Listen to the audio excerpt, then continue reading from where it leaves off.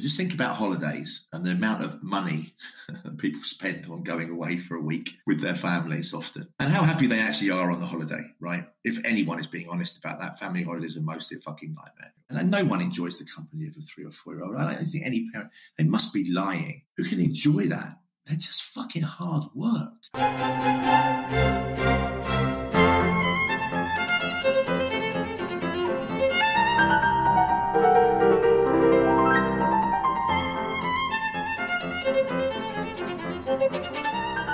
Everyone, and welcome to A Load of BS, the behavioural science podcast for enthusiasts of the mind and all its clever tricks, with me, Daniel Ross. As Rory Sutherland said, the human mind does not run on logic any more than a horse runs on petrol. With which thought, I shall introduce my partner in conversation today, Professor Paul Dolan, the head of BS at the London School of Economics, aka Professor Happy. Now, Paul knows what makes us feel good. It's all about what we pay attention to. He wants us to choose to spend our time doing things that bring us pleasure or give us purpose, and ideally both. He will tell us how we can redesign our lives to be happier. He'll also explain why we care so much about what other people do and how we can learn to listen more to those that disagree with us. At the LSE, Paul's main research interests are human behaviour and happiness and the relationships between them, particularly as they apply to policy. He's the author of the best-selling books Happiness by Design and Happy Ever After, both of which I read, by the way, and cannot recommend highly enough. He is also the host of the Duck Rabbit podcast about the polarisation problem in our society. I must say, Paul is really one of the great personalities of the behavioural science world and is researching a field with which we should all care about, being happy. I think you're going to love listening to what Paul has to say. Paul, welcome to A Load of BS. It's great to have you along today. Thank you very much for having me on, mate. It's my great pleasure. Well, I should really maybe be referring to you as Professor Happy, like your good mate Mig in Ibiza, who you refer to in your book does. Is that appropriate? I don't know. Something's come and bite you in the arse, didn't they? I wish I'd have said that. That's what everyone seems to call me. I don't know why they do it. It makes me fucking miserable every time I hear people say it. Oh, I think it'd be a fab pseudonym for any future books. You can just eliminate all your other titles and accolades and just go with this. Well, that's true. That's true. I mean, and there's certainly worse things to be called. I've certainly been called worse things. Exactly. Maybe it's your sort of best kept for the summer DJs season in Ibiza, where, of course, the title could have other sort of lucrative connotations for you. Yeah, we could just use the acid house smiley face, couldn't we? Exactly that. Now, to the subjects in hand, as I said just before, I've thoroughly enjoyed both your books on happiness, Happiness by Design and Happy Ever After. And let me just paraphrase very briefly. You can fill in any inaccuracies or correct me, but there are obviously overlapping themes, but the former is about understanding what happiness is and how we can find more of it. The second is about the social narratives around happiness which consume our lives. It's about recognizing them, acknowledging their at times illogicality and finding ways to escape them. And I must say, I found the books quite therapeutic, actually. I think they do what good behavioral science does, which is to get quickly under the skin of why we do the things that we do, accepting that we are sometimes rather self-sabotaging and fallible creatures, but they also put forward very practical guidance, and they also accept the imperfections in our understanding of the subject. You also published the Duck Rabbit podcast, which talks about polarization in our discourse, why we seem unable to agree to disagree, why we take divided positions on all sorts of subjects. I thought maybe let's just start there, actually, because I think as we think about the balance between happiness and misery, I mean, sport, for one, has always been tribal, if more often as pantomime. But do you think topics like Brexit, Trump and COVID have highlighted a natural tendency towards very polarized opinion that's always been part of us? Or is this a more recent trend, do you think? Yeah, it's a super question, and it's quite a hard place to start, because I don't think for most of these things there's a straightforward answer. But just to say, I think you summarised my two books really, really well, so thank you. That was an excellent job. We have a natural tendency to like people that like us, right, and to agree with us. It's much easier to be surrounded by people that nod their heads rather than shake them. And that must be part of the human condition.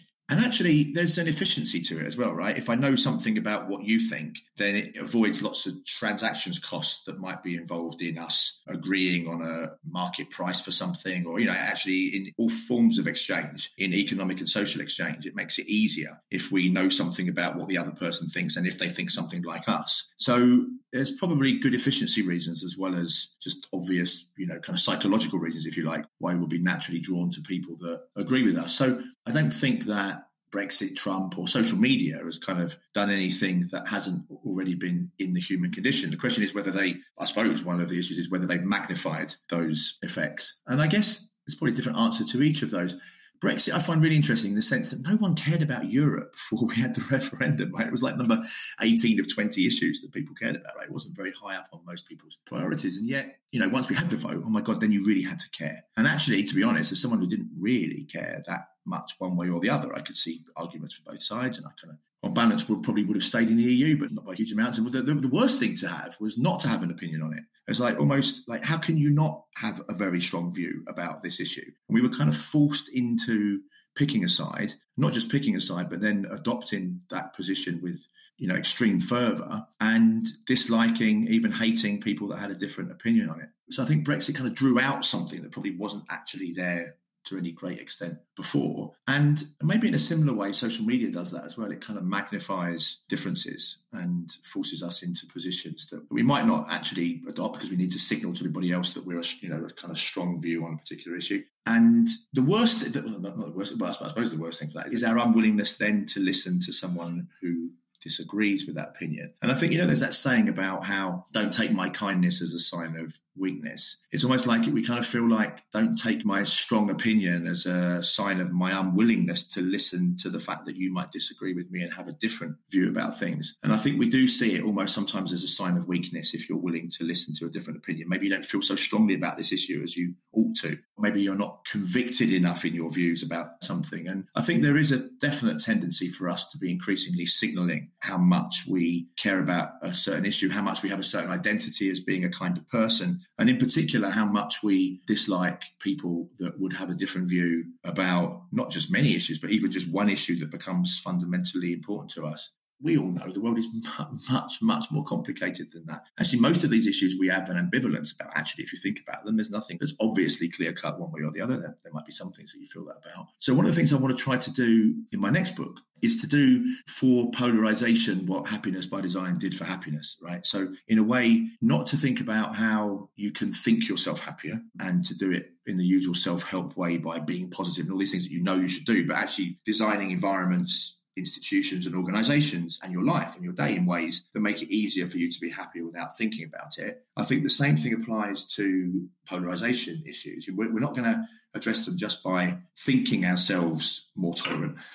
I just need to remind myself to listen more to people that disagree with us. We're going to do it by embedding listening and tolerance into our environments, into our daily lives, into our organizations and into our institutions. Well, that was a very long, unwieldy answer to your question. No, perfect. No, I mean, I think Brexit, amongst other things, became symbolic of other things. So it was less of a pure vote about European unity and it became about some other associated factors. And so it became very symbolic. I mean, I think it's a shame that we've lost all sense of moderation and proportionality in debate. I think there's nothing wrong with that. I think it's a sign of maturity and intellectual rigor to be able to shift opinion. I mean, there's a cliche, which is to say that, economists, dare I say, are rather guilty of having overly high conviction about a position and then spending a career reinforcing it. But I suppose if you have an opinion for long enough and you work in the business of market cycles, eventually you'll be right. Yeah, it's like a broken clock. You're right twice a day.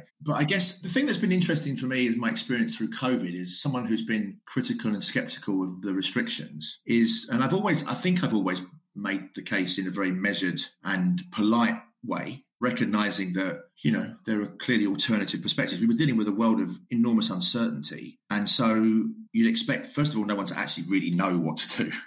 And secondly, to accept that there might be different views about what to do, which I've been very willing to accept right from the start. And yet I've had accusations of being, a COVID denier or just let it rip or 5G or anti-vax or whatever, because I didn't take, I guess, what was the traditional line amongst many academics, which was to be pushing for restrictions longer, sooner, harder, whatever. And I found that very, very interesting because, I may not have been a million miles away from them, but I'm seen as being a million miles away from them the moment that I disagree with them even ever so slightly, and then being pushed into the other extreme, being assumed to take on all of the characteristics of people that might disagree with those measures. I mean, do you think then all these sorts of divisions make us any happier? I mean, is there any research on that? We seem very naturally inclined to be divisive. Yeah, well, it's interesting. I mean, again, we sort of mentioned in passing social media, but I think that we need to expect an academic to say much more research is needed. And of course, we do need much more research, and we need to really understand much more about the causal effects that social media have on how happy we feel, as well as how polarized we become. Because, in one sense, the creation of those echo chambers is actually quite good for us, right? It's actually quite nice just to feel like there's lots of people out there like us. But for social progress, if we're dealing with maybe some of the,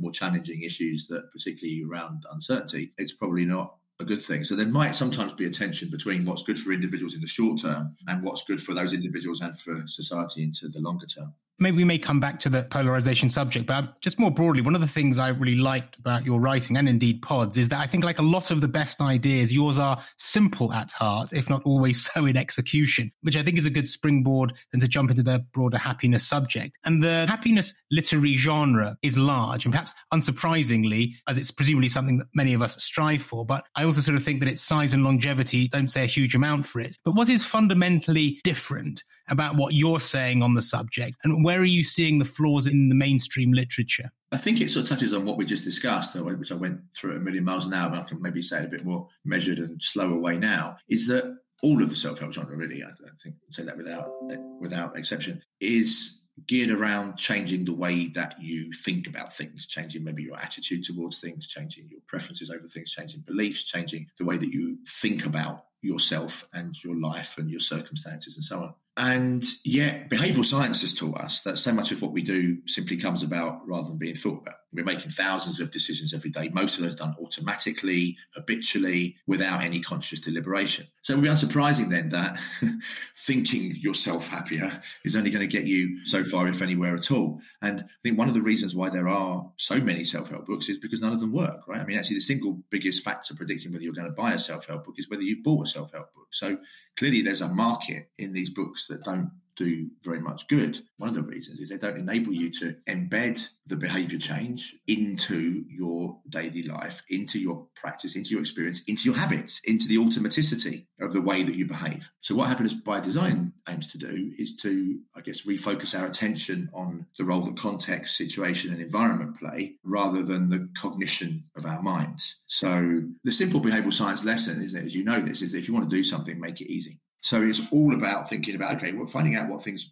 make you happy and then designing, organising your day and your life in ways that make it easier for you to do those things that make you feel good. Yeah, because you define happiness in Happiness by Design as the balance of pleasure and purpose over time. And this is a way of looking at the world through our experiences rather than our evaluation of life. You call it a couple of different, you call it the pleasure purpose principle, or that's sentimental hedonism. I think they're approximately synonymous. Maybe you could just bring to life this central tenet of the book in your thinking. Yeah, so I think in many ways that I feel like that's the most original contribution, I guess, of Happiness by Design is in part one, which is the definition of happiness. Because if we're going to be pursuing something, we want to be clear what it is that we are expected to be pursuing and maybe have some consensus around what that should look like. And most of what's been done in happiness research has asked people questions of the following kind, like overall, how satisfied are you with your life these days? So it's a very evaluative, reflective question. Insofar as people think about it, it doesn't actually take them very long to answer generally, but insofar as they are answering that question, it's when you sit back in your chair,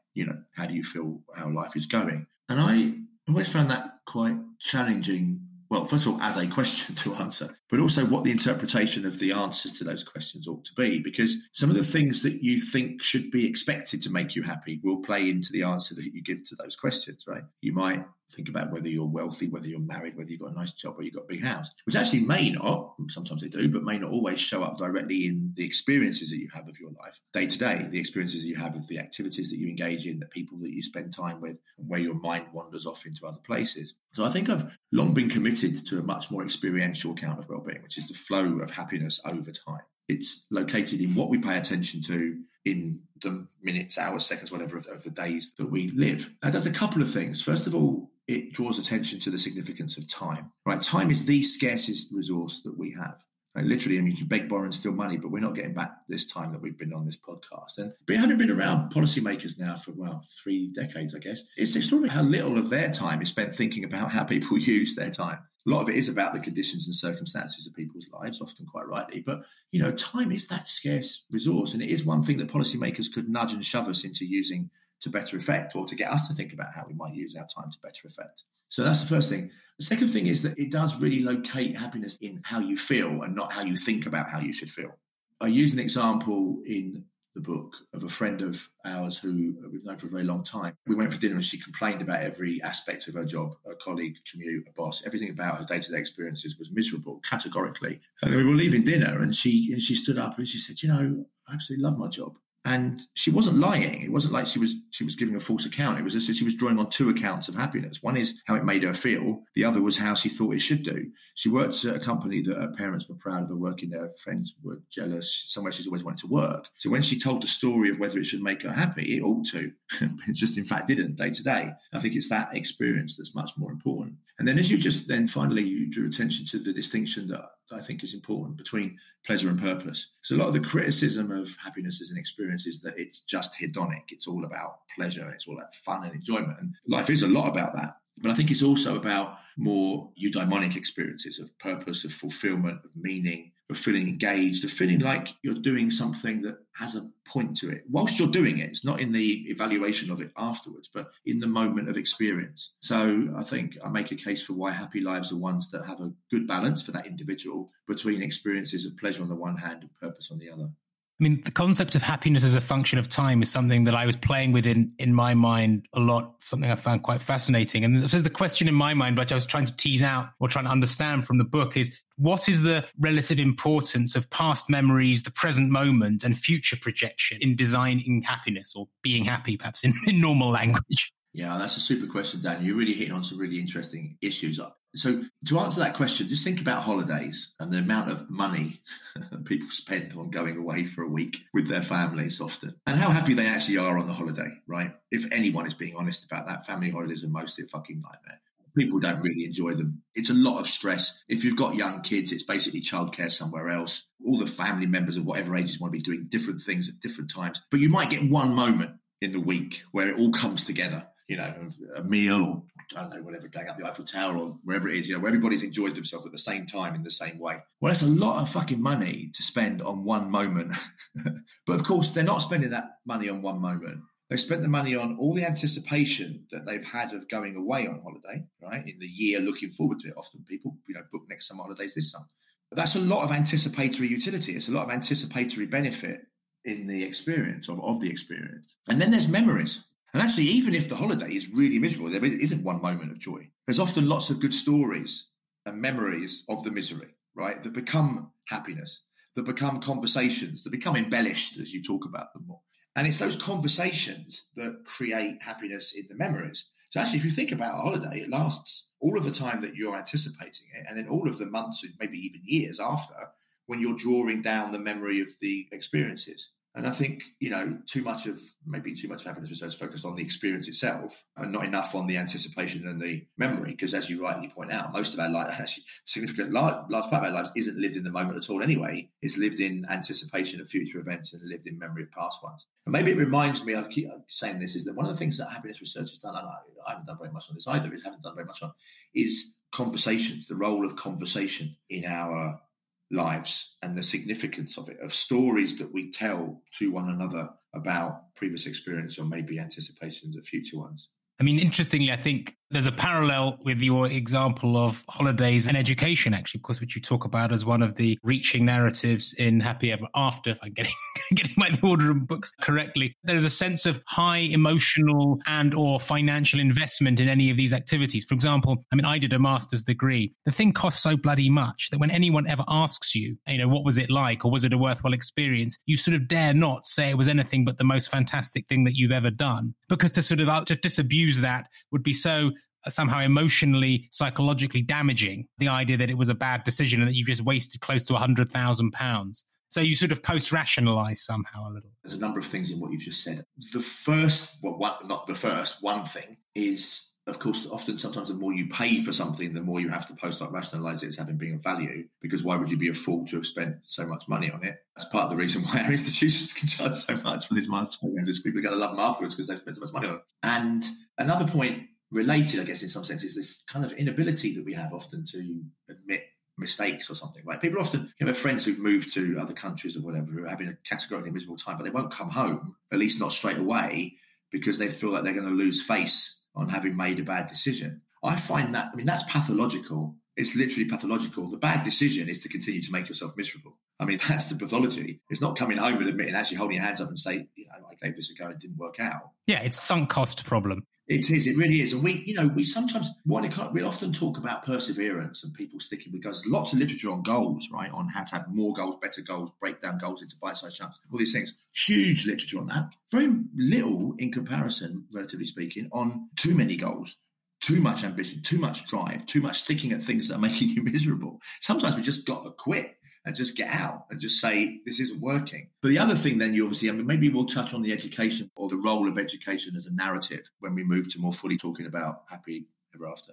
Absolutely. Funnily enough, I think there is some literature, which I can't remember, which is about the value of quitting, which I think is quite an interesting topic, which would be fun to sort of read or write more about, which is just to advocate quitting either while you're ahead or if you're behind. I think there's something authentic and bold about doing that rather than persevering endlessly. But carrying on the conversation around happiness and definitions, central to that explanation is attention and how we allocate it, where we pay it. I just picked out a quotation from a writer called Ian McGilchrist, who I don't know whether you're familiar with, but he's a philosopher and psychotherapist. Recently published an amazing 2-volume tome called The Matter with Things, which sort of tries to do the small matter of understanding the state of the world, its meaning, and our role in it. And this quote came to mind thinking about your writing. And he says, attention changes the world. How you attend to it changes what it is you find there. What you find then governs the kind of attention you will think it appropriate to pay in the future. And so it is that the world you recognize, which will not be exactly the same as my world, is firmed up and brought into being. And I wondered whether that sentiment resonates with your understanding of attention. Yeah, it's definitely the fact that we would have different experiences of the same stimulus based upon the manner in which we attend to it and the type of attention that we're affording a particular stimulus, which is why the subjective experience is so significantly important, right? I've got tattoos and people will often ask me, do they hurt? And I'm like, well, some of them hurt in some places, some of the time, but I have no idea how much it's going to hurt you, because you see people in the tattooist who are screaming in agony and others are sitting there not feeling a thing. Now, there is brainstem measurement that you can, measure, but actually it's the experience of the pain that's what really counts, not the tattoo itself. And that's why when people often criticize happiness as being, it's all subjective, I'm like, that's the point, because life is entirely subjective. All of our experiences are subjective. And that plays in, of course, with the role of attention. It's a subjectively, not interpreted, but, allocated phenomenon. Yeah, because the idiom of paying attention to different facets of our life is actually very meaningful because, of course, it highlights the concept of opportunity cost. So does this, and you, of course, just talked about the fact that, we can never get back our time, but does this mean then that we can exert more control over our happiness than we might actually imagine? Yeah, it's a good question. Let me just pick up on that opportunity cost point, because it's right. Having been trained as an economist, you can't avoid thinking about these things in economic terms sometimes. And I do talk about happiness as a production process. So you think of any stimulus, income, your job or sex or anything. Does that make you happy? And often people have jumped to taking that input and looking at the association with the output. But that's like taking inputs into the production of widgets and just looking at the input to output. You've got land, labor, capital and so on. What's really fundamentally important is the production process in the middle. You can have the same number of inputs and get much greater output if the production process is more efficient. And the same thing applies with the allocation of attention. Does money make people happy? Well, it depends on how much attention they pay to it and in what ways, right? So that's been the missing link, it seems to me, in a lot of our understanding of happiness. It's not an input-output relationship. It's an input-output relationship mediated through the role of attention. And what that does draw our attention to is the allocation of attention, which is a scarce resource. And, we use the term pay attention, don't we? Which is not an accident, because you're paying by the opportunity cost of not being able to pay it, use it, spend it elsewhere. And so, so I kind of find that interesting that particularly a lot of the happiness economists who have been looking at the effects of income on happiness, for example, have failed to properly consider that production process that sits in the middle. Yeah, because it's worth noting that the production process of attention which you describe is more often than not happening at an unconscious level. We're not sort of proactively every moment managing the kind of inputs and outputs of our actions and putting it into a mixer. But how do we then differentiate between conscious and unconscious attention? Feels like a very deep question. Yeah, I mean, the first thing to say is that the boundaries between, the unconscious and the conscious are very, very blurred. And this idea, Kahneman's system 1, system 2 thinking or whatever, is there aren't actually two systems in the brain. It's not like literally you've got two systems, an automatic one and a conscious one or a deliberative one. But it's a nice metaphor for how we process things and how we decide and make our decisions. But clearly very crude. And as I say, there aren't two systems. So there isn't literally things that are unconscious and things that are conscious, but there's an interaction between those two systems in ways that are quite complex. Things can go from being deliberative to being automatic. I mean, think about a sports star that's training, golf swings, tennis strokes. There's a lot of effort, a lot of cognitive thought goes into the shots. So in the end, they become encoded in the automatic system. And then the worst thing that can happen to that sports star is for it to come back into the consciousness, right? Because that's where you get choking, when they start literally thinking about their shots again. They want to keep it as much automatic as they can. So complex relationships between systems, insofar as systems exist. But the important point I think the behavioural sciences have converged on is a consensus around the fact that so much is done habitually and automatically. The thousands of decisions you're making every day that you don't think about. And so, designing environments that make it easier for the automatic system to run free will be a lot easier. It would make it a lot easier for you to be happy without having to think about it. Yeah, but there's also the reality, isn't there, that sort of stuff happens outside of our control, which we just have to react to. So it's not always a question of just choosing where to allocate our attention on. We get ill, we lose our job, our partner leaves us, and then it becomes, I guess, a question of adaptation. Yeah, I completely agree. And I think this is potentially a segue from the first book to the second, in the sense that although I've tried to, I've made a case for why my book isn't like any other self-help book, or a self-help book, it isn't a self-help book, let's not even call it that. It is still in that genre of books that are about what you can do for yourself to make yourself happier. And it becomes an agency issue then. It becomes the responsibility of you, irrespective of your conditions, your circumstances and your constraints and your preferences, to do more for yourself in order to be happy. Just allocate attention differently, and you'll be happier. It's kind of in some part true, but it also then, my unease with that, of course, is it places enormous responsibility on individuals to do it for themselves. And maybe some of the reasons why some of the people are the least happy is because they can't do those things. We're just then insisting more and more that it's their responsibility and their fault, I guess, if they don't do the things that they ought to be doing in some sense to make themselves happier. So I kind of feel a little bit uneasy in some sense about that, which probably may have unconsciously been part of the reason why I wrote the second book. Yeah, because I think one of the challenges that you describe to finding happiness, it's sort of summarized by the backwards law, if you're familiar with that. It's like the idea that the more you pursue something, the less likely you will achieve it, which was a notion originally introduced, at least to the West, by an English writer and philosopher, Alan Watts. Seeking something reinforces the fact that you lack it in the first place. I think this is what you're getting at when you're talking about maybe more like the journey rather than the outcome. But we need to focus more on the process, if you like, rather than the outcome. Well, that's definitely true. Once you've identified the determinants of happiness, which there'll be lots of different things. What might float your boat might not float mine, but, the standard things, the obvious but overlooked things, music, going outdoors, helping other people, having new experiences, spending time with people that you like being with. We'd all be happier if we did any one of those things, more of those things each day, but not by paying attention to how happy they're making us, right? If you're listening to music thinking about, is this making me happy? Chances are you're going to be less happy than if you're just listening to the music and enjoying it. So once you've identified the determinants of happiness, you want to just get on with doing them and not paying attention to whether they're making you happy or not. Because at one level, it all sort of achieving happiness all sounds so simple based on what you say. We all intuitively understand the things that we think make us happy, at least. And so it should be natural that we would want to make it easier for ourselves to do the things that we want and harder to do the things that we don't. But why do we continue to make mistakes?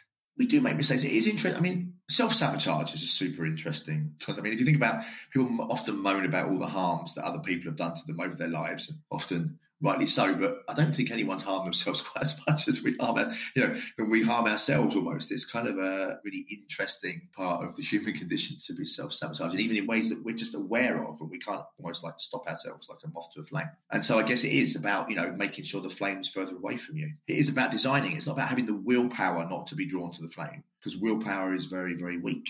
I think willpower is one of the most overused, overrated terms that there is, but design power is really significant and important and powerful. That's where we're going to stop doing things or do more of the things that make us happy, is by designing it into our lives. Yeah, you do challenge the idea of free will, if you like, the idea that if only one strives harder for whatever it is that one wants, then one can achieve it. But of course, you outline things like, decision-making context, social environment, genes, and pure luck as the key determinants of one's life outcomes, right?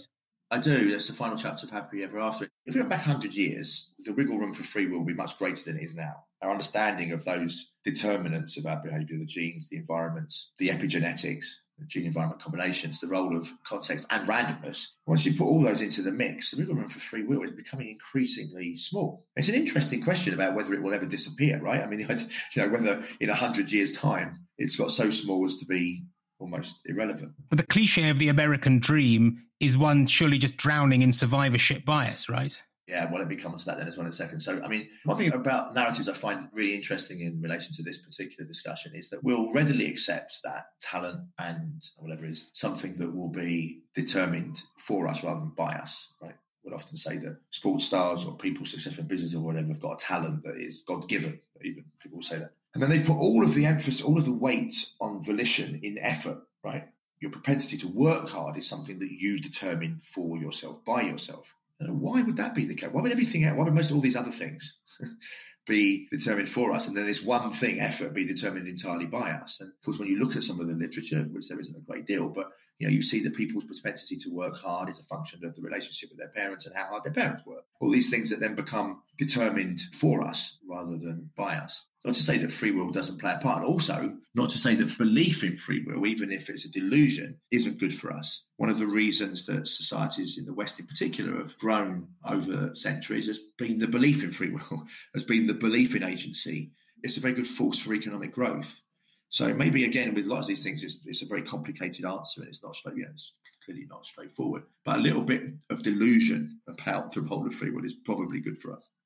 Talking of other approaches to happiness and how we kind of face the challenge of finding it, there was one sentence which I found really one of the most striking across both your books. It was about happiness and the idea of sort of salience, relevance. And you write, if I'm going to quote you, many activities in life are like playing a piano that you do not hear. You're experiencing pleasure or purpose, but you're not appropriately attending to the experience. I found that rather a lovely expression, but you present an interesting nuance here because it's not only about immediate satisfaction, but understanding context and implications. I understood this to say that we sometimes fool ourselves about what really makes us happy, but I just wanted you to just talk a little about what you mean by playing a piano that you don't hear, and indeed, how then do we open our ears?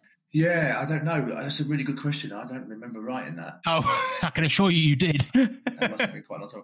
Well, actually, just let me deal with the piano in a different context because it relates to the following on from the last bit of the discussion, which is the epigenetics, because there's a lot of people who use that as an example of a pianist, playing the keyboard. You've got the genes as the keys, and then you've got the pianist as the environment activating the genes. And understanding the sound that's made by that epigenetic relationship is one of the most super interesting questions for our understanding of behaviour and well-being. But coming back to it sort of is a bit related to what we said before, which is that there's a latency to kind of feeling good almost in a way. It's not like it's not like I notice it. I'm not noticing. Maybe you don't notice. Actually, maybe you just don't notice all the good things in life. Maybe when a room is at the right temperature, you don't notice how hot or cold it is. I've used this analogy before. In football, they'll often say at the end of a game whether the referee has had a good game or not based upon whether they've been noticed. Good refs don't get noticed during the game. Maybe the effect of our income on our happiness is like that. You don't notice it. When you're paying attention to not being able to pay the bills, feed the kids, that's very attention-seeking and makes people very miserable. It's not similarly, because this would be to do a disservice to poverty. But on the other hand, when people are paying attention to their asset growth and their portfolios and their wealth and whether they've got the right stocks and shares, that's not very good for you either. When you're in the middle of not really thinking about money at all, then you're probably really enjoying money or enjoying the levels of income that you have. Maybe that's true of everything, is that when it's not being attended to, it's kind of when you're at a sweet spot almost, right? That's kind of when people are really happy. It's when people get lost in the flow of an experience, for example, right? Time will disappear and you're not thinking about very much anything really except being engaged in what you're doing. And maybe there's a lot of parallels there across a lot of different areas, domains, whatever you want to call them. Definitely. One of the other areas of your writing that I was fascinated by and the research is the sort of concept of trade-offs, happiness design. Lots of different, I think, examples of that, even if not exactly referenced as such. I mean, one of the areas you talk about, these sort of spillover effects, these sort of endless approximate calculations that we make as one behavior has a domino effect on others, these behavioral spillovers, and which also connects to this idea of moral licensing, which I found quite fascinating, the idea that we have these moral credits and debts. And then the other one of the others was areas of trade-off, which I thought was really interesting, is going back to social narratives, actually relates to altruism in the responsible section of Happy Ever After. And that narrative says that one shouldn't seek recognition and praise for one's charitable work, essentially. It's considered rather vulgar and selfish. And you cite the example of David Beckham's leaked emails about his upset at not getting a knighthood or some kind of gong for all his efforts. And you make the point, I think quite rightly, that it is impact that counts first and foremost, less denying people a selfish emotion in the process. Why not just let people have their cake and eat it? An associated observation that I've observed in the charity sector more broadly is that it seems far less acceptable for executives running charities to earn commensurately with other for-profit sectors, because there's this implication that they should be working at a discount or close to free. And my sense is that charities lose talent and do less good work because of this. And I wonder whether that's a conceit that you've also observed, which is sort of connected to the altruism narrative. Interesting. So it becomes the altruism narrative after just briefly touching on the charity thing, because I have a lot of concerns about charities that become beasts of their own making and they become self-serving. A significant portion of charitable donations will go into servicing the charity to ensure that they keep their staff levels or whatever else. And it's, of course, important that people are employed in charities. But when significant amounts of money are not being used for the charitable causes that the charities set up for, it becomes quite problematic, I think. But on the altruism case, you're absolutely right. It's actually one of the areas where we have the most and best causal evidence. Lots of good RCTs across different contexts and environments showing that when you tap into the selfishness of selflessness, you get more of it. When you remind volunteers of the personal benefits that come from volunteering, you get more volunteering for longer. What's wrong with just, reminding ourselves of that, of kind of almost celebrating the personal benefits that come from helping other people, even if that's just a warm glow? Even if that's just a sense of feeling slightly better about yourself, walking a little bit taller. David Beckham's example is really interesting, but I don't think David Beckham did all of that work for UNICEF, Beckham 7 charity and whatever, because he was motivated by getting a knighthood. But once he'd done it all, it might have been quite nice to be thanked for it. And a little thank you seems a reasonable request. And it seems reasonable to me to get pissed off the thought of other people getting recognised for things that he felt weren't as important as the work he'd done. That seems like that doesn't undermine anything about what he'd done. And what I'd like those people that criticised him to do, including I think Piers Morgan who weighed into him, is to go to find the kids that have been helped by the money that Beckham has raised and ask them whether they think he should give money back or Beckham's motivations are impure and it doesn't have the same impact. Because I bet you, if you found those kids, they'd be very, very thankful of the work that he did. I mean, if you think of the marathon running industry or other sports which encourage people to raise money for charity, I mean, think how much money that's raised for good causes. And frankly, so what if that gives people a well-deserved warm glow after running 26 miles? Yeah, it's interesting, isn't it? We still can't help ourselves, but, we sort of get quite annoyed at the sort of sanctimony sometimes of people that are doing these things, raising money for charity, but actually really all you want to do is just an incentive to run 26 miles. But it is interesting that we feel that because, maybe it is a reminder sometimes of our own crapness and of often lots of things that we get annoyed at are just a reminder of our own fallibilities, is that I kind of wish I was doing that, so I really hate the people that are doing it. Or there's a subtlety there, which is perhaps if someone emails you asking for money for a 10K, you rather unreasonably out of context think you need to punish yourself and work a damn sight harder if you want my 30 quid. But frankly, what the hell's the difference? If the money's going to a cause you care for, so what? And actually, what I feel tempted to say is, why don't you just go and volunteer with the charity that you're trying to raise the money for and actually give your time to them? But yeah, I mean, it's definitely, I think the transparency point's important though, because whenever you make something more visible, you see the behaviour more or less. It would obviously depend on whether it's a good or a bad one. If you flush out bad behaviours, you get less of them. If you flush out good ones, you get more of them. And so we could definitely do more of that in the pro-social space, in the altruism space, is to make it more transparent. I can observe lots of things about you, right? Even on this, Zoom call, but your generosity is something that is completely hidden. I have absolutely no idea. Even people that I know very well, I have no idea whether they're generous people with helping other people or not in any way helpful. Yeah. Let's just take a quick step back on the social narratives, just for context, because you divide the book into 3 sections which discuss the reaching, the related, and the responsible narratives. Can you, just at high level, bring those to life? So reaching narratives are in relation to reaching for particular outcomes or objects. So reaching for status, reaching for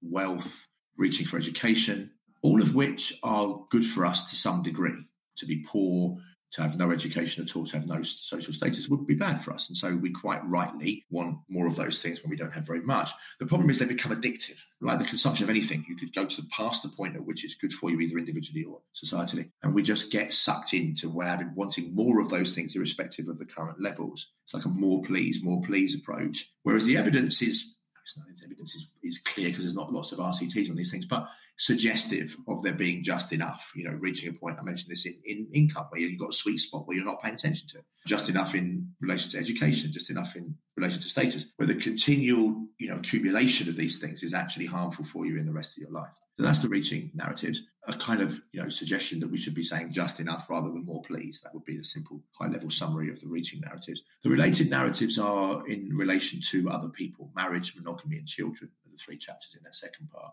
And it's like we have this kind of notion of what a fully fledged grown-up looks like. A grown-up person is someone who's married with kids. You're not quite an adult if you're still single and you haven't had kids. Or, one of the comments that received the most attention that I've ever had was when I said at the Hay Festival that, some of the healthiest and happiest people are women that have never married, never had kids. They certainly have got very long life expectancies. And that marriage on balance, is kind of good for men, but more questionable for women. She's taking much more of a gamble than he is. The storm that created, and the number of women who were happy and thankful that I'd said this, they didn't have to keep going on protesting over and over that they're doing just fine without a man in their life or without kids. But the number of people who were married with kids who really didn't like this either, it makes you wonder why they care so much. But it also reinforces the very point you're making. It totally reinforces it. I think that irony was lost on, if that is actually irony. I sometimes get confused about what that means. But yeah, it was really lost on people. I was just trying to say, look, just chill out. It doesn't actually really matter what people do, as long as they're not harming you. And everyone's like sort of wading in. This is really awful. It really harms me. There is a particular challenge, I think, with the related category of narratives, which is, of course, more than the others, people's sort of willingness to openly accept them beyond a minority at the fringe. Because, for example, if you take the reaching ones, to switch your career left field or to take a big pay cut or to espouse their controversial view on the value of higher education may go against the social grain of those reaching narratives, but far less so than, say, opening up to polyamorous relationships or not wanting to sleep in the same bed as your partner or telling people that your kids don't give you huge pleasure. I mean, those seem outwardly far more controversial positions. The sleep in the same bed is interesting. I mean, my wife and I definitely would have separated many years ago if she wasn't able to sleep away from me. But actually, it's actually a relatively recent phenomenon, actually sleeping in the same bed. I remember my grandparents, I think all that generation had twin beds had beds in the same room, but were about as far apart from one another as they could possibly be. And before that, when people could afford it, they would sleep in different rooms and even different houses sometimes. And the kids thing, you're right, is really, really interesting. I wrote Happiness by Design. I mean, you could tell probably when my kids were starting to become more pleasurable and purposeful for me and Happy Ever After, they were a bit older. But when I was writing Happiness by Design, they were like the worst possible age. I don't know whether like 3 or 4 years old or something. And no one enjoys the company of a 3 or 4-year-old. I don't think any parent, they must be lying. Who can enjoy that? They're just fucking hard work. Well, ours is 15 months. I mean, she's quite charming at the moment, but I'm sure there's plenty, all the hard work is yet to come. But, I think kind of accepting, just being honest about that. Look, I don't really like my kids very much. I think someone said to me, I like their existence, but not their presence. And I think that's quite a nice way of, summarising time spent with my kids when they were little. Well, I mean, it reflects also this whole idea of what a narrative is. One likes the idea of something perhaps more than the reality of something. Perhaps one way of putting it. Yeah, I mean, it's not to say, because we don't have, this is one area where we don't have any RCTs. We don't know what the treatment effect is because, of course, for many of those people that want children and can't have them, that is very painful. Yeah, just quickly touch on responsible because I digressed. Yeah, well, we did the altruism. We've done the free will thing, actually. It's maybe just the health piece, which could have been in reaching, in fairness. It's the way in which it's framed. It's, again, this quest for living as long as possible is a big part of it. Living as long as possible. I don't really quite have this obsession with prolonging life. We spend so much money in privately and publicly funded healthcare systems on the last few days, let alone weeks or months of someone's life, prolonging it almost at all costs. Yeah, it's one of the drawbacks or the problems of science and technology that it promotes the sort of the elongation of everything. It does. And I talk about this on the Life or Death episode of the podcast because I try and put this as politely as I can, but there's a real selfishness and greed in the kind of idea that we should be living forever and getting really, really seeing it as tragic when your 95-year-old grand dies. It's sad you've lost your nan, but I'd fucking take living to 95, mate. I want my family to be happy that I'd lived that long. I don't expect to live that long, by the way. But, the idea that would be seen as tragic. And what is tragic And you mentioned the survivorship bias earlier. This is where it really looms large. What is tragic is when people die at 55, 35, 15. But we don't notice them at 95, you see. All we only have, when we look at older people, is of those cohort, all the ones that have survived. We don't notice all the ones that have died before then. And they're the tragic bosses. The real tragedy, if you take a view of happiness over the lifetime, then the real tragedy is people who have short lifetimes. People who are dying in their 30s, 40s and 50s, who are typically people who don't have very much happiness as well. So they're doubly hit. And our priorities in public policy, I think, should be much more focused and recast on those that have the least well-being for the least amount of time. Funnily enough, just on that subject, without being overly morbid, an old friend of mine, just a couple of years older than, he's in his sort of mid-40s, just dropped dead about a month ago. Perfectly fit and healthy guy. And I mean, to say it gives you perspective is one of those horrible cliches, which sort of comes up most often, by the way, in footy, where a footballer has a child and it gives them perspective. Okay, fair enough. But no, I mean, in seriousness, it does make you stand back and think about what the hell is really important. Just on that point about perspective, don't you find that that's one of many examples of cheap talk that people will say? It's like it gives you perspective, for 5 minutes, till then you're then worrying about all the things that you were worrying about before, the trivial, mundane things of your life that then become just as important 10 minutes afterwards. Yeah, well, in any sort of sports journalism, when something happens which reminds you that it's only a game, at what point did you exactly forget that it was just a game? Yes, Bill Shankly quote, isn't it, about football being life and death? I mean, there's the other thing in football as well, where there's a sort of a layer of commentary, which when you see a footballer who's doing really great, say, charitable work outside of their job, which, by the way, is admirable, but there has to be this sort of sense that isn't this sort of really impressive? Because otherwise, what do you expect from these kind of people? But here they are, really kind of stepping out and doing really impressive stuff. There are some really good examples of footballers during the pandemic as well. Well, not only during the pandemic, Marcus Rashford, Jordan Henderson. I think Juan Mata has done lots of work trying to get other footballers engaged in giving more of their wealth away. It's great. I suppose the only cynical point I'm making is that there has to be somehow commentary around it, a sense of mild surprise, perhaps, sometimes about how genuine and decent a lot of these guys are. Yeah, I guess. But they're in some sense incredibly sensible people insofar as maximising their own happiness, because, as we said before, helping other people makes them feel good. Just a final question, Paul, before we go to the quick fire. I just wanted to, touching on the narrative around work and employment, you reference Apple CEO Tim Cook, who starts emailing his colleagues at 4:30 a.m. And I always find you read any number of business leader interviews,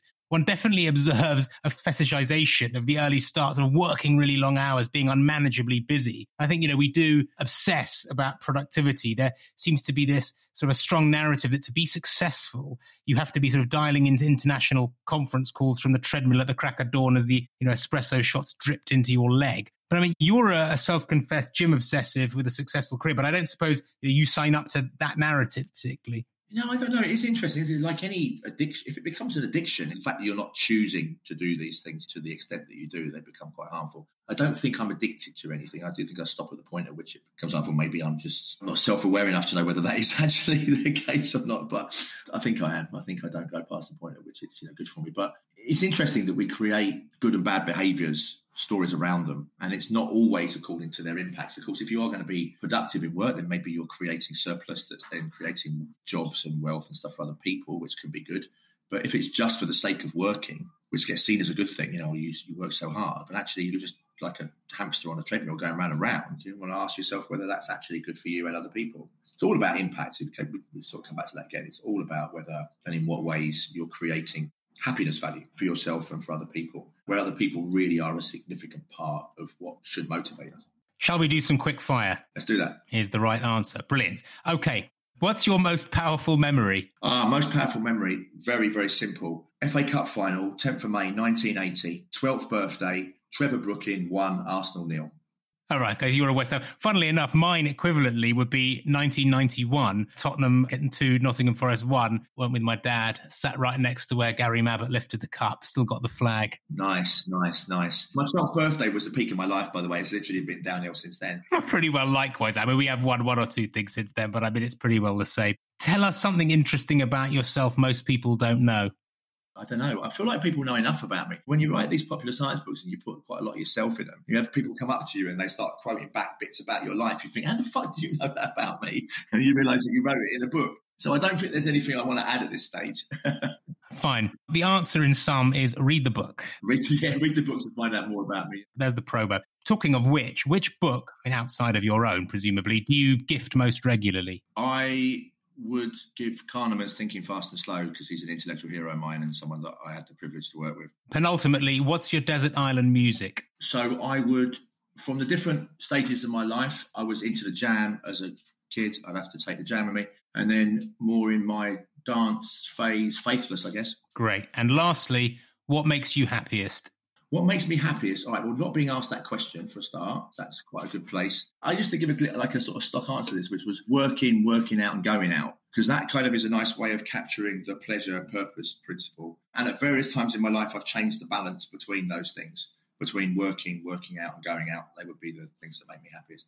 But it is the combination and balance between them that I think is important. I sort of fell into a booby trap asking Professor Happy what makes him happiest. I probably should have avoided that. Well, at least I've thought about the question. What makes me miserable would be a better one. Actually, I can't answer that one. Exactly, yeah. You better not answer that one. Apart from my kids and West Ham getting beat. Oh, obviously, exactly, yeah. Well, look, with that, Paul, let me thank you enormously for spending this time with me. I must say that as an academic, your writing style and your articulation of the research that you do has great clarity of purpose. It's very real and tangible. It's very conversational. It's very personal. And I also feel, as we touched on, I have a working knowledge of your immediate family by reading your book. But all that seems, really fundamental, particularly in discussion about what matters to us above all, which is happiness, however we want to define it and wherever we want to direct it. So thank you so much. No, thank you very much. Just quickly on that, if I may, with the kids, because people would often say to me when I talked about as a kid, I'd rather them be builders than I would them be bankers or whatever. And they're like, yeah, but that won't be the case when they get older and stuff and whatever. And I'm so far, so good with them. I mean, they're sort of teenage kids now, so they're not at the point at which they're making those kind of choices. But so far, nothing's bit me in the arse. But I think at some point it will, when they make a decision and a choice, and I think you really shouldn't be doing that. Go back to the books and question what you wrote. Exactly.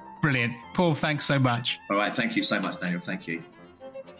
So, if there are only a few things you might want to hold from this conversation, it's that toddlers are highly overrated, sleeping in the same bed as your partner could lead to divorce, and family holidays are generally a nightmare. And now next time, talking a load of BS with me is the wonderful Jenny Kleeman, broadcaster, journalist and author of Sex, Robots and Vegan Meat, Adventures at the Frontier of Birth, Sex and Death. It's spooky, jaw-dropping, crazy and very entertaining stuff you do not want to miss out.